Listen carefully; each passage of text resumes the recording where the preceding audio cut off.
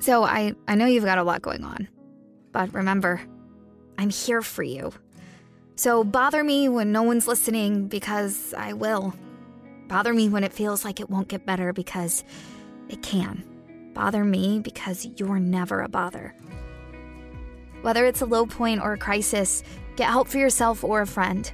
Learn more at neverabother.org or call or text 988, available 24/7. 5 Minutes with AJ Black, the publisher, editor of BC Eagle Insider, and host of the daily podcast, Locked on BC. It's something you want to have on your podcast platform. Thanks for joining us, AJ. Hey, thanks for having me on, Jim. It's great to talk to you again. It's good to talk to you. It's good to see you. Yep. Top to bottom, let's talk about what's ailing Eagles football this season. I mean, it all starts with the offensive line. Start the season, they had no returning starters. Christian Mahogany, they're all ACC guard, tears his ACL in a non-football related injury. So he's gone.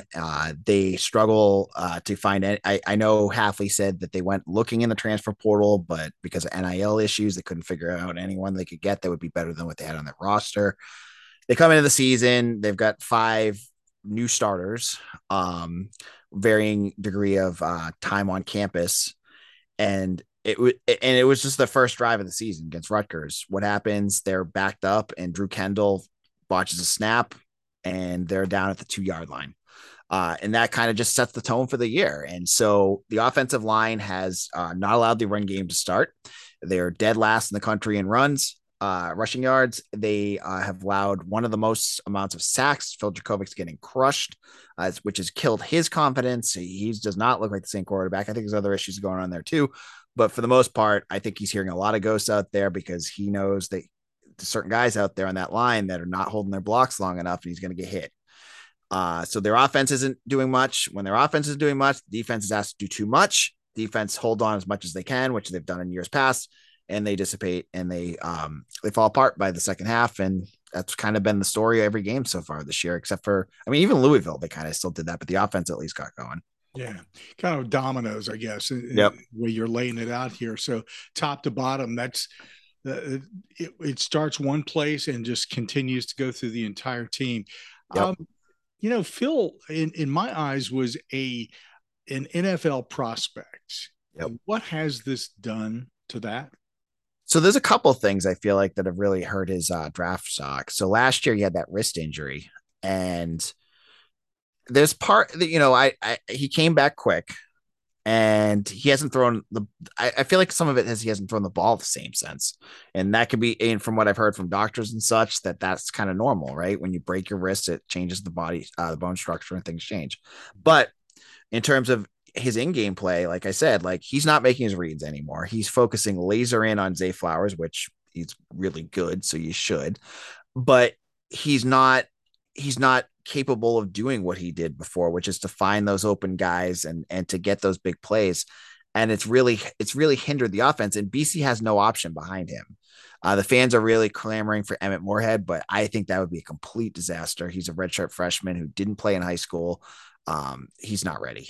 And he's not mobile with a offensive line like that. At least Jurkovec can move and try to move the pocket a little bit. Moorhead can't. He'd get killed. And then, so you're kind of stuck with Jurkovec. And he's in what I thought would be his final year. I honestly went into the season saying if he gets his health together and stays healthy, he would be an NFL draft pick. He's absolutely not. He's not. He's not in any conversation right now. I think we might have we were very kind to what his ceiling was, and it's showing right now that he's not that kind of quarterback. And maybe he's got one more year of eligibility after this. And I would say, and I've said it on my podcast, if he returns to college football, I would put money that it's not with BC. He's going to try to get a fresh outlook somewhere else, I would think. Yeah, I guess based upon what you're telling me, that there's not enough there for him to really want to come back to be protected and to make something happen. Well, it's going to be interesting. Mahogany should be back next year, and then some of the guys that got hurt, I think Kevin Klein was okay, and you'll get Trapillo. He'll be better. He's had some tough spots. And I do think Halfley is going to hit the transfer portal this year. And I've heard some buzz about BC actually having NIL money finally. I've had a couple donors reach out to me to talk about it, which check out on Locked On BC. Hopefully I'll get them on in a couple weeks because I know fans have been dying to hear about that. But if there will be, he's got some good wide receivers coming back. Joseph Griffin, a true freshman, looking really good. And Jaden Williams will be returning, but you won't have Zay. And I know Zay's like his go-to. And if he's gone, I think Phil will be gone. Yeah, that's an NFL draft guy right there. I'm looking forward to seeing how high up he goes. Some of these problems that you're going over here, in some teams, these are the types of problems that as a team progresses, that head coaches can find ways to sort of maybe season the players or get things worked out. But is that the case with Halfley here? Is he going to have any success in fixing this team as the season winds down? I don't think so. I think the offensive line is so severely broken. I mean, they've got, and I hate to blast a kid, but they've got their right tackle, and I'm not going to say his name, has his last game, he let up 6 pressures, had 3 penalties, had a sack and 3 hurries. And this is like his week to week. And this is his guy. He just went on his press conference and talked about this kid's leadership and all this stuff. If that's the best that they have, and keep trotting this kid out because he does it every single week, BC he's a tackle. There's not going to be any improvement. They don't, and from what I've heard, they don't have anybody else. So I think that if they didn't have the injuries, if they still had a young offensive line, I feel like they could have progressed. And I think Halfley, and I talked to their offensive line coach during media day, and it's exactly what he said. He goes, "We're not there yet, but I think as the year progresses, you'll see us get better." But no one predicted that they lose 2 guys. They have 2 guys out for the year already. They have a third that's got a broken wrist. They're one Ozzy Trapillo's banged up. So unless there's a miracle in that offensive line, I just don't see it happening. Let's go back to the very beginning when Jeff Halfley came in, and we'll include this season as well because we have to. Is Halfley delivering the goods? Is he delivering the goods? No. And the fans will tell you that, right? Like they'll ask you, like if you ask a fan, what will they say? They'll say, where has BC improved since Steve Adazio's days? Wins are not up. The recruiting rankings are up just a little bit, but not significantly. The offense is down. The defense is around the same. Special teams is a mess again. So they're just right. They're back to where they were. And, the offensive line is a major issue in that. And if we get into the hot seat kind of talk, that's where I'm not there yet because I need to see that this is like a really fluky thing. But I mean, it's like 2 straight years, right? You had Jakovic out last year. That was bad. And then this year you have like your entire offensive line depth chart gone. But like one more year, I think. But like the fans, the gleam of Jeff Halfley is gone. Like the fans really against, and Jakovic too. Like fans are against both of them right now. It's not nasty yet, but like, for instance, I heard from a student reached out to me to tell me that Halfley was going around the mods, which is the senior living area that they all party at. And he was going around before the game, and they were laughing, the students, because they took a picture next to him next to a Fire Halfley sign. And they thought it was the funniest thing. And he like kind of joked about it, but like, that's kind of where he's at. Like the students don't respect him anymore. Like his like good nature, which believe me, if I had to cover a bad team, I will take Jeff Halfley 1,000 times over Steve Adazio because Steve Adazio is keep it PG. And at least the players still buy into Halfley. The players did not buy into Adazio near the end. But I think like you're starting to hear a lot more question marks, and rightfully so. So you think maybe one more year? I think so. Okay. Before the administration steps up and says, look, we got to go in a different direction. Yeah, I think one more year is probably. I mean, I said on my podcast, 3 wins is awful, and to have to sit with that for 8 more months is going to be real bad. But go out there, hit the transfer portal, address the needs this team has. You have, and I good job of bringing in depth. They're rolling out 6 defensive tackles, 6 defensive ends. They've got some areas where they are deep. Their secondary is banged up, but they still have enough guys that are good that are going out there. But things like quarterbacks, offensive linemen, what was the other position? Tight end. They're always needing tight ends.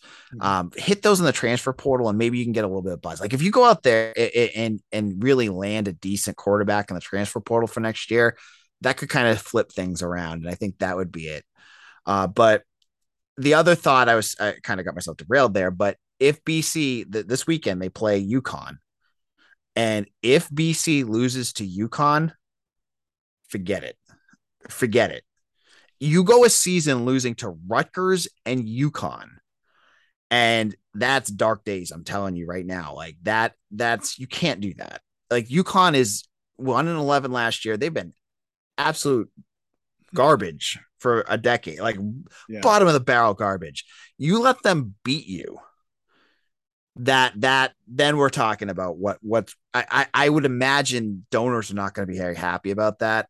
And that's when you're going to start hearing some buzz. But I don't know. I don't, as bad as BC's playing UConn, they're not, their offense is still crap. So I think BC's defense is better than people are giving the credit. I mean, like, yeah, they got smoked 2 weeks in a row by Clemson and Wake Forest. Right. Like the 5-10 team in the country. Right. This is UConn. They're a different beast. So we'll have to see what happens.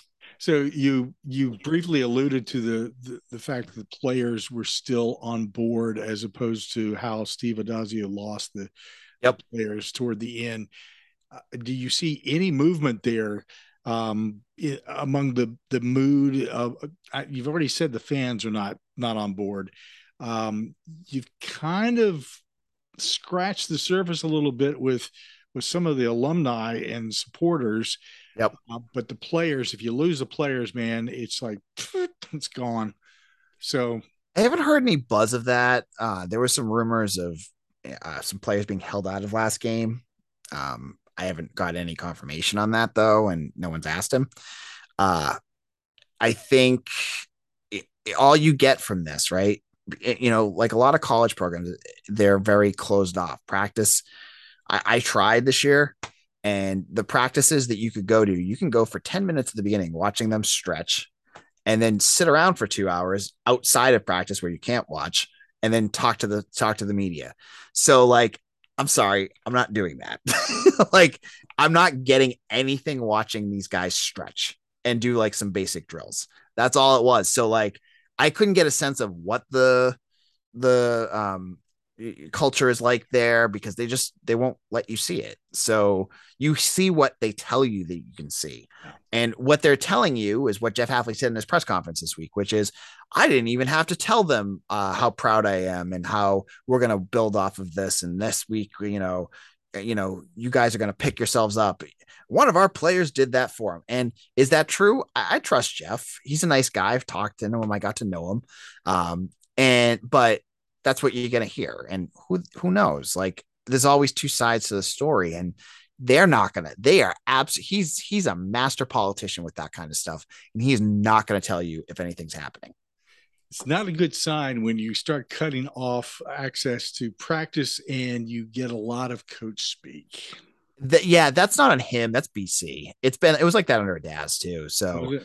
It's just the way things are. Right. It's just it's what the school has done. And I'm sure the coach is like, oh, that's what you're doing. Cool. Let's keep doing that.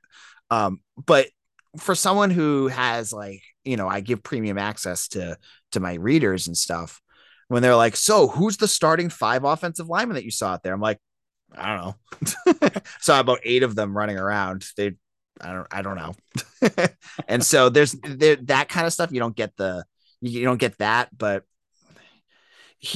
I also know from working with Jeff for 3 years is that or covering Jeff, excuse me, I don't work for him, covering Jeff, is that he's kind of like Belichick in a way where he guards information so tightly that he thinks could be used for any advantage.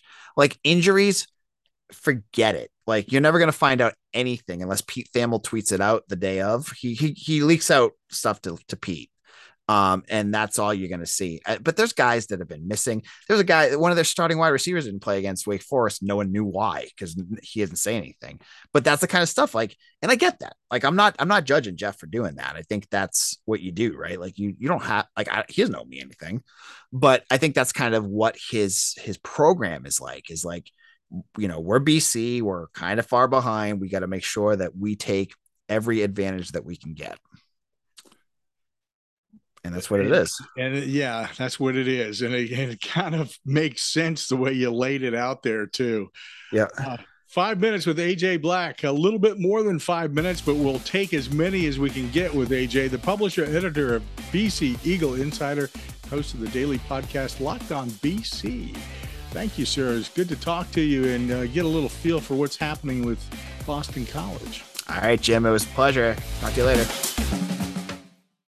When you need mealtime inspiration, it's worth shopping Kroger, where you'll find over 30,000 mouth-watering choices that excite your inner foodie. And no matter what tasty choice you make, you'll enjoy our everyday low prices, plus extra ways to save, like digital coupons worth over $600 each week. You can also save up to $1 off per gallon at the pump with fuel points. More savings and more inspiring flavors make shopping Kroger worth it every time. Kroger, fresh for everyone. Fuel restrictions apply. So I know you've got a lot going on, but remember, I'm here for you. So bother me when no one's listening, because I will. Bother me when it feels like it won't get better, because it can. Bother me because you're never a bother. Whether it's a low point or a crisis, get help for yourself or a friend. Learn more at neverabother.org or call or text 988, available 24/7.